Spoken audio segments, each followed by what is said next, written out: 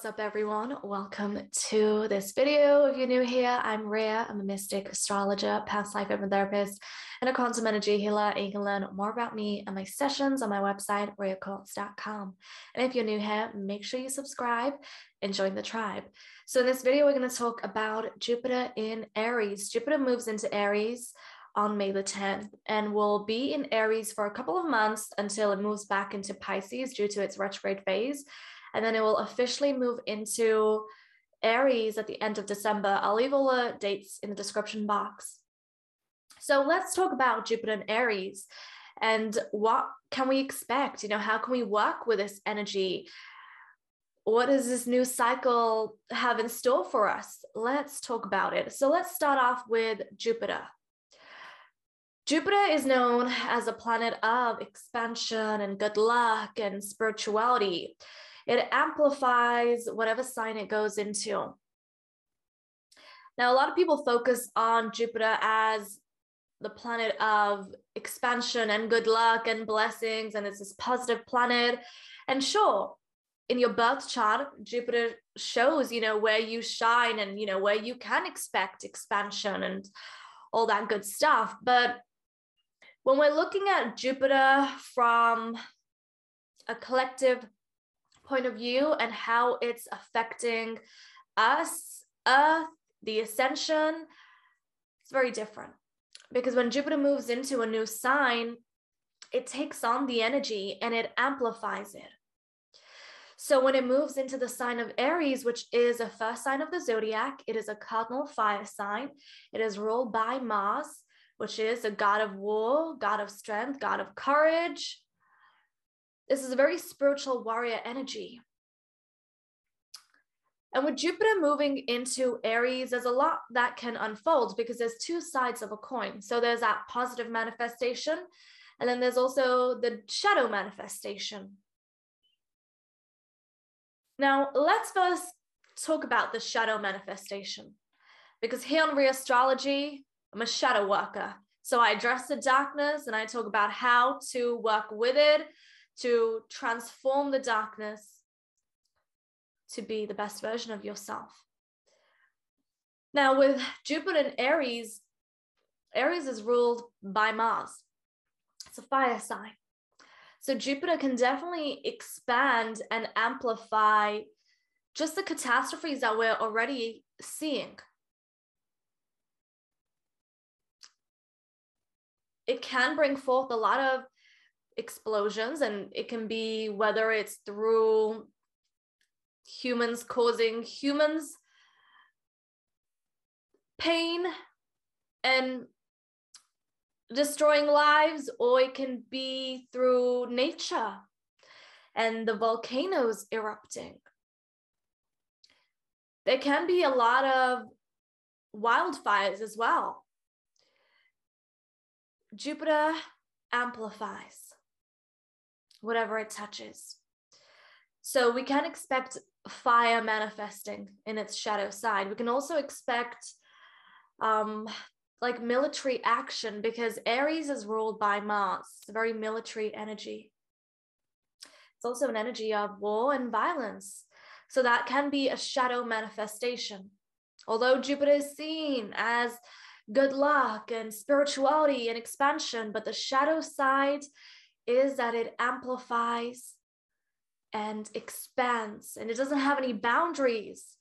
It's not expanding just the good stuff. No, also the shadow stuff, because duality exists. There is a positive manifestation and a shadow manifestation. So that's something to watch out for. Now, that's not to project fear. No, that is just to simply share a possibility rather than just getting you high on all the good pills and telling you, yay, Jupiter in Aries, woohoo, you can expect all the good stuff. No, we're very grounded here on Rhea Astrology, and we can see duality, and we do not bypass the darkness. But now that I have got that out of the way, let's get on to the positive manifestation of this energy. Now, Aries being the first sign of the zodiac, being a cardinal fire sign, it's also known as the energy of the pioneer, the entrepreneur, the spiritual warrior. It's a go-getter energy. So you can expect a lot of people to change careers and, really grow their own businesses, be successful entrepreneurs. You can expect people to just shine and lead the way with their own gifts and their own talents and be their own person, because the Aries energy has a lot to do with the I, the self, the ego. Now, ego is no good or bad. We all have it. It just depends on how integrated the ego is.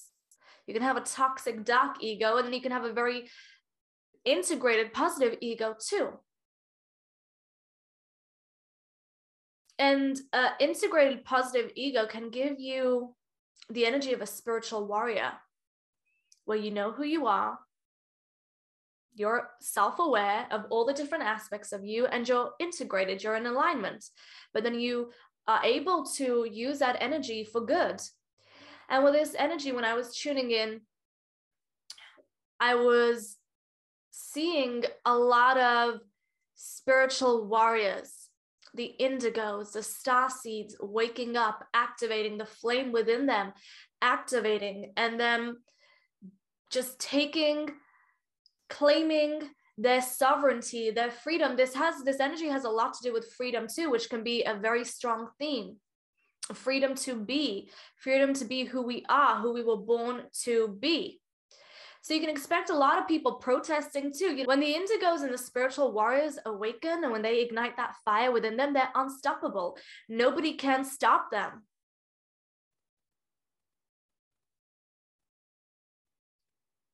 Because their soul's calling, their memory activates. And once it does, it's activated for good. You can call them the freedom fighters. Like, the indigos are not afraid of speaking their truth and standing up for what is right, standing up for freedom. They're not afraid. They don't care about the superficial stuff. They're very in tune with what's going on Earth, and they use their energy for good. They lead by example, and you can expect a lot of people waking up like that fire igniting. Sometimes when you've had enough and you are tired of being told what to do, you're tired of complying, you're tired of following orders and following rules that don't sit well with you, that fire within you can ignite.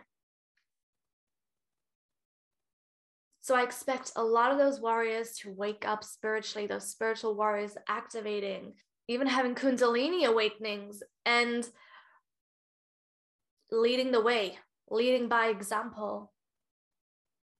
Their voices will be heard. They will not bow down. They will not settle. They will not compromise. No.